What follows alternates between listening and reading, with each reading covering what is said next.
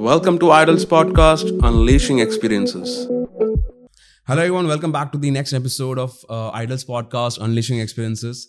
So we are back with the final Idolite जिन्होंने PITP complete किया है and इनका नाम है अंकित पाल from मिर्ज़ापुर उत्तर प्रदेश. अंकित से बात करने से पहले मैं अंकित के बारे में कुछ बताना चाहूँगा. अंकित एक्चुअली एक कंप्लीट बिगिनर डांसर थे जिन्होंने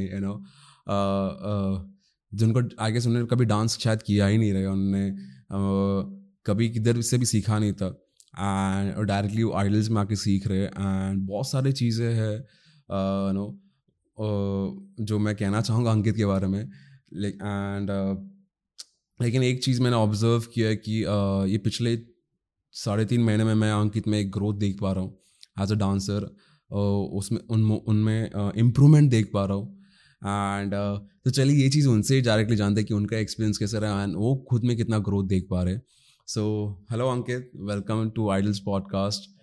एंड अंकित, आपका सफ़र जाने से पहले मैं आपसे ये जानना चाहूँगा कि आपको आइडल्स के बारे में कैसे पता चला एंड क्या आपने मजबूर किया, ऐसा नहीं बोलूँगा मैं, मतलब क्या आपको एनकरेज किया वो डिसीजन लेने के लिए कि हाँ मुझे आइडल्स ज्वाइन करना है करके. सर, मैं सर पहली बार जब घर था तो वहाँ से मैं पता किया आइडल्स के बारे में. वहाँ से आया, मेरे एक सर थे, उनका सुरेंद्र नाम था. वो बोले कि मतलब वो पहले किंग्स में से सीख के गए थे. वो पहले बोले कि मैं यही बोल रहा था कि मैं किंग्स में सीखना चाहता हूँ. ओके. तो वो बोले कि नहीं वहाँ मत जाओ, मैं वहाँ से पहले सीख के आ चुका हूँ, आप जाइए आइडल्स में, जो कि वहाँ के पहले टीचर थे वो अब इधर आ चुके हैं. आप वहाँ जाइए, सीखिए और अच्छे से लीजिए, वहाँ नॉलेज अच्छा मिलता है. जो एक्सपीरियंस टीचर है वहाँ पर आपको एक्सपीरियंस देंगे अपना, क्योंकि आप एक बिगिनर हो. एक बिगिनर के लिए इतना बड़ा मिल रहा है, वो बहुत बहुत बड़ी बात है. ओके. सो जब भी आप यहाँ पे आए, ओके, आपने नवंबर बैच में ज्वाइन किया था. ओके. सो क्या सोच के आप आए थे कि क्या क्या चीज़ें आपको सीखने मिला, ऐसा आपने कुछ सोचा था कि तो क्या ऐसे सोच के आए थे आप? मैं यहाँ पे सोच के आया था कि मैं मतलब गांव में था, तो गांव से आना सबसे बड़ी बात होती है कि मुंबई आना. तो मैं यही सोच रहा था कि मुंबई जाऊंगा, मैं डांसर बनूंगा, एक बहुत बड़ा डांसर बनूंगा. तो मैं यहाँ पे आया तो देखा यहाँ ऐसा कुछ है नहीं. तो मैं आया आइडल्स में. पहले मैं यहाँ आने से भी घबरा रहा था कि मैं यहाँ अच्छा मतलब सिखा पाएंगे कि नहीं, कैसे टीचर होंगे यहाँ के. एक बिगनर हूँ, मुझे ध्यान देंगे कि नहीं. बहुत सारे स्टूडियो में होता है कि अच्छे मतलब जो टीचर होते हैं वो ध्यान नहीं देते. जो अच्छा डांस करता है एक ही पे फोकस करते हैं, जो एक बिगिनर लेवल के होते हैं उन पर ध्यान नहीं देते हैं. तो मैं यही सोच रहा था कि मुझ पर ध्यान देंगे कि नहीं, मैं एक डांसर बनना चाहता हूँ. तो मैं यहाँ आया तो मुझे डांस के अलावा और भी सीखने को कुछ मिला जो कि मुझे पता नहीं था. तो मैं यहाँ पे देखा कि डांस के अलावा भी कुछ सिखा रहे हैं जो कि मुझे कुछ नहीं पता था. मुझे डांस के बारे में इतना भी नहीं पता था कि डांस में इतना कुछ होता है. जैसे एक मछली को नदी से निकाल के समुद्र में फेंको, उसको लगता है कि इतना बड़ा दुनिया होता है. मुझे भी ऐसा ही लगा कि डांस में इतना बड़ा दुनिया है, मुझे कुछ पता ही नहीं, मैं कहाँ था अभी. मैं उधर ही गांव में डांस करता था, तो वहाँ पे लोग मुझे गांव में डांसर के नाम से जानते थे, क्योंकि मैं भोजपुरी गानों पर डांसर करता था. तो ऐसा ही मुझे लग रहा था कि यहाँ भी मैं अच्छे से डांस कर पाऊँगा, मैं कर लूँगा ये सब. तो यहाँ पे आया तो मुझे लगा कि यहाँ बहुत सारा चीज़ मिले. डांस में बहुत सारा मतलब दुनिया है कि मैं क्या सीख सकता हूँ, ये मेरे ऊपर डिपेंड करता है. तो मैं यहाँ देखा कि डांस के अलावा भी और कुछ मिलता है जो कि हमारे करियर को आगे बढ़ा सकता है. तो ये चीज़ मुझे बहुत अच्छा लगा. ओके. सो मुझे पता है कि जब भी हमारा PITP स्टार्ट हुआ था, ओके, सो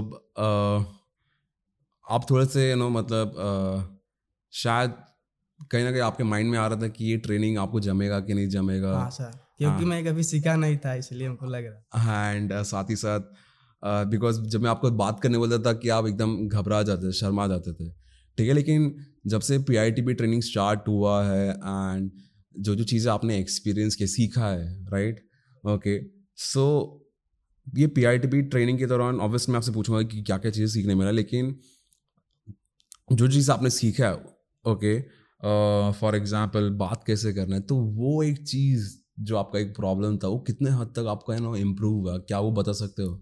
यस सर। मैं जब पहली बार आइडल्स आया था तो मैं किसी से बात भी नहीं कर सकता था, क्योंकि मैं किसी से बात नहीं करता था, मैं बहुत शर्माता था। और मैं किसी से बात भी करता था तो मेरा जो है कि आवाज़ बच जाता था, नहीं पूरी तरीके से निकल पाता था। तो मुझे सर आपने सुबह सुबह वो पढ़ने के लिए बोला और नए नए दोस्त बनाने के लिए अलग अलग बोला। तो मैं रोज़ ट्राई करता था, मैं ट्रेन से रोज़ आता था, मैं सबसे रोज़ अलग अलग ट्राई, अलग अलग बात, अलग अलग दोस्त बनाते थे। तो उससे मेरा कि बहुत सारा इम्प्रूव हुआ कि मैं सबसे बात कर पा रहा था, दोस्त बना पा रहा था। तो मेरा 60% तो मेरा बोलने में हो गया था, इम्प्रूव हो गया था। क्योंकि मैं अब मुझे ऐसा लगता है कि मैं किसी से बात कर सकता हूँ। मैं शर्माता नहीं हूँ, किसी से जो बोलना चाहता हूँ बोल देता हूँ। जब मतलब मैं कॉन्फिडेंटली अभी आप हाँ, बात कर पा रहे हाँ, हो? जब पहली बार आइडल्स में आया था, सर आपने सबका इंटरव्यू ले रहे थे, उनके बारे में जानना चाहते थे, तो मैं कुछ नहीं बोल पा रहा था। मैं बोला ही नहीं उस दिन कि मुझसे नहीं हो पाएगा। तो वहाँ पे मुझे भी बहुत अच्छा नहीं लगा कि मैं बहुत सब लोग बता रहे हैं मुझे, मैं क्यों नहीं बता पा रहा हूँ।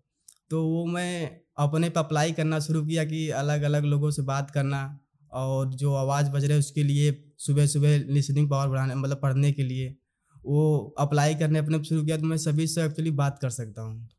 ओके, बहुत बढ़िया अंकित, बहुत अच्छा लग रहा है जैसे आपने कहा कि आप अभी 60% आपका ग्रोथ हुआ है वो चीज़ें करने में, कॉन्फिडेंटली आप बात कर रहे हो, एंड ट्रस्ट भी वो चीज़ मैं खुद से देख पा रहा हूँ कैसे अभी आप आपके बैचमेट्स के साथ भी आप एकदम घुल मिलते हो, बात करते हो।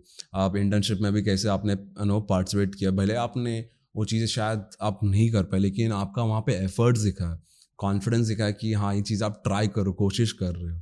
सो वो एक चीज़ मुझे बहुत अच्छा लगा। ओके, सो इसके अलावा आप बता सकते हैं क्या क्या ऐसे इंपॉर्टेंट ज़रूरी चीज़ें जो आपको लगा बहुत ज़रूरी है हर एक डांसर को सीखना, वो सारी चीज़ें सीखने मिला, तो आप बता सकते हो क्या क्या चीज़ें और ज़रूरी चीज़ें आपको सीखने मिली ये कोर्स के दौरान? Yes sir. सबसे इम्पोर्टेंट चीज़ मुझे ये पीआईटीपी लगा सर, क्योंकि डांस से कुछ तो हो नहीं सकता। डांस के अलावा जो है वो बहुत ज़रूरी है कि आप डांस के अलावा क्या कर सकते हैं। तो डांस के अलावा भी मुझे पीआईटीपी में बहुत सारे सीखने को मिला। जैसे कि मार्केटिंग करना, अपने डांस को मार्केट कैसे कर सकते हैं। अलग अलग डिजिटल के ज़माने में हर एक डांसर को रहना चाहिए, सतर्क रहना चाहिए कि मैं अपने डांस को कैसे ऑडियंस को प्रोवाइड कर सकता हूँ, ताकि ऑडियंस तक पहुँचे, वो उन्हें अच्छा लगे।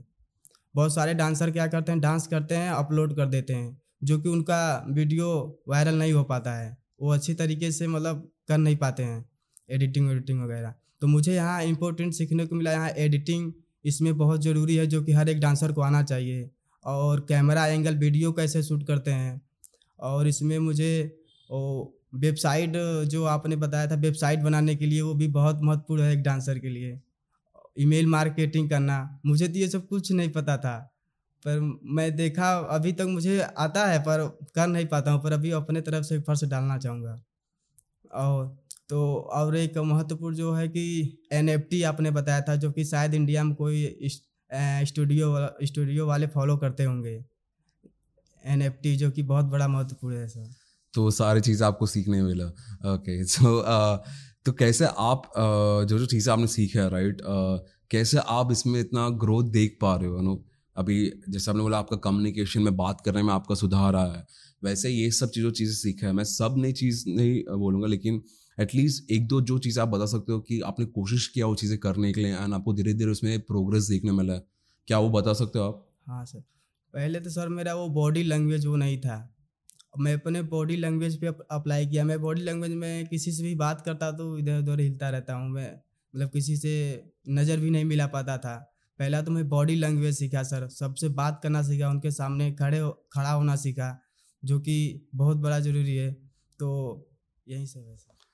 ओके, अपार्ट फ्रॉम दिस इसके अलावा आप हमारा पीएडीपी डांस ट्रेनिंग प्रोग्राम भी कर रहे हो एंड आपका ऑलमोस्ट अभी ख़त्म होने को आया, 5th स्टाइल, उसके बाद लास्ट स्टाइल हमारा बचा है। तो आपका डांस ट्रेनिंग कैसा रहा है अभी तक एंड आपके डांस में आपको कितना ग्रोथ देखने मिला है? जैसे आपने एक बिगनर लेवल ज्वाइन किया था एंड तब से लेके अब तक आपको कितना ग्रोथ देखने मिल रहा है आपकी डांसिंग में?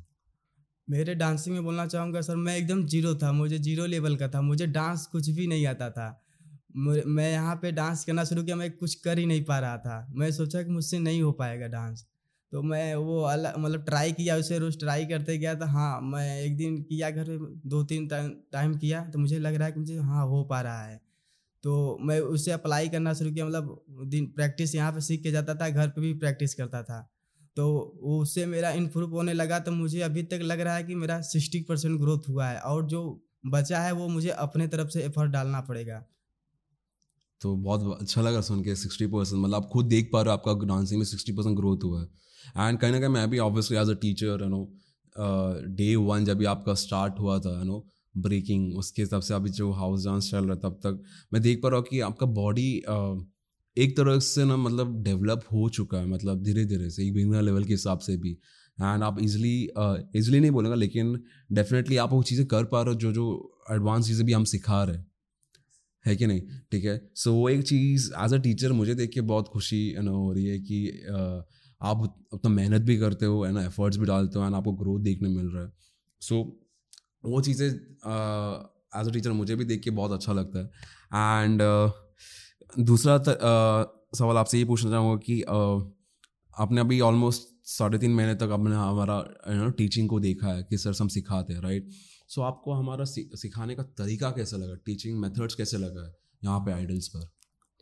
मुझे यहाँ पे सर, आपने जो टीचिंग इस बता रहे थे, वहाँ पर मुझे आपका ब्रेक डाउन भी बहुत अच्छा लगा, जो कि आप मतलब एक बिगिनर को अच्छे तरीके से समझा पा रहे हैं, और वो जो कि ब्रेक डाउन देकर समझा रहे हैं। जो कि बहुत लोग क्या होते हैं कि सिखा देते हैं स्टेप, ऐसे सब बता देते हैं, हाँ ये करिए, तो वो लोग स्टेप सिर्फ करते हैं। आप क्या है कि आप उसको स्टेप को कैसे अलग अलग वेरिएशन के थ्रू कर सकते हैं, आप वो बताते हैं, जो कि बहुत अच्छा लग रहा था मुझे।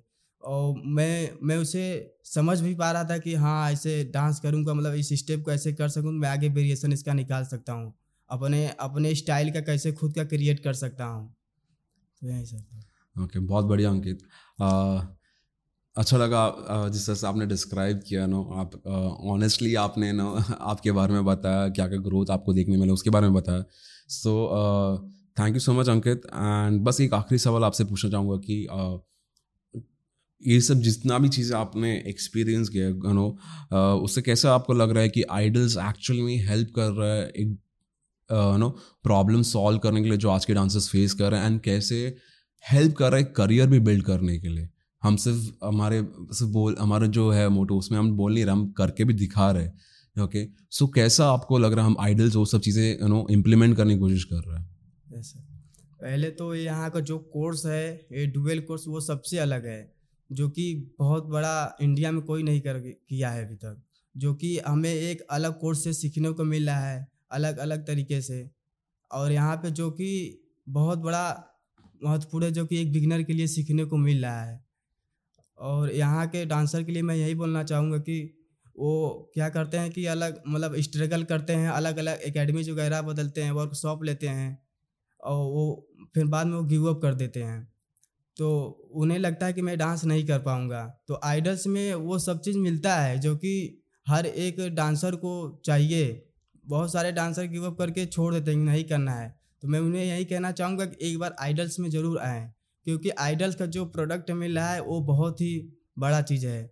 जैसे चोट लगने पर लोग पट्टी बांधते हैं, वो मलहम वलहम लगाते हैं, फीवर होने पे मेडिसिन लेते हैं, ऐसे ही हर एक गिरे डांसर को आइडल्स करता है, जो उन्हें खड़ा कर देता है, उन्हें जुनून डालता है, अपने सपनों तक जाने के लिए उन्हें फोर्स देता है। जो कि आइडल्स बहुत बड़ा चीज़ प्रोवाइड कर रहा है हर एक डांसर के लिए। Okay, thank you so much Ankit आपका व्यूज़ एक्सप्रेस करने के लिए, एंड जो भी आपने दिल से कहा है थैंक यू उसके लिए। एंड मैं और एक चीज़ आपको बोलना कि थैंक यू आइडल्स पे भरोसा रखने के लिए। ओके, जो आई होप जो आपने उम्मीद रख के आए थे यहाँ पे आप। ओके, आई होप वो सारी चीज़ें आपको सीखने मिला, एंड आपको ग्रोथ देख पा रहे हो आपके खुद के डांसिंग में भी, एंड बाकी प्रोफेशनल स्किल्स जो आपके करियर में मतलब लॉन्ग टाइम के लिए आपको हेल्प करेगा। Okay, so thank you once again Ankit, ये आइडल्स का पार्ट रहने के लिए, आइडल्स पॉडकास्ट का पार्ट रहने के लिए बहुत अच्छा लगा आपसे बात करके। एंड मैं आपको जस्ट बेस्ट विशेस देना चाहूँगा आपकी फ्यूचर जर्नी के लिए, एंड आई होप जो भी आप प्लान करते हो आपके करियर में करने के लिए आप उसमें मेहनत कर रहे हो एंड अचीव कर रहे हो। Okay, thank you so much Ankit. Thank you for listening to Irel's podcast. I'll be back again with another episode of Unleashing Experiences on our podcast channel. Till then, make sure you're subscribed to our podcast channel for more updates.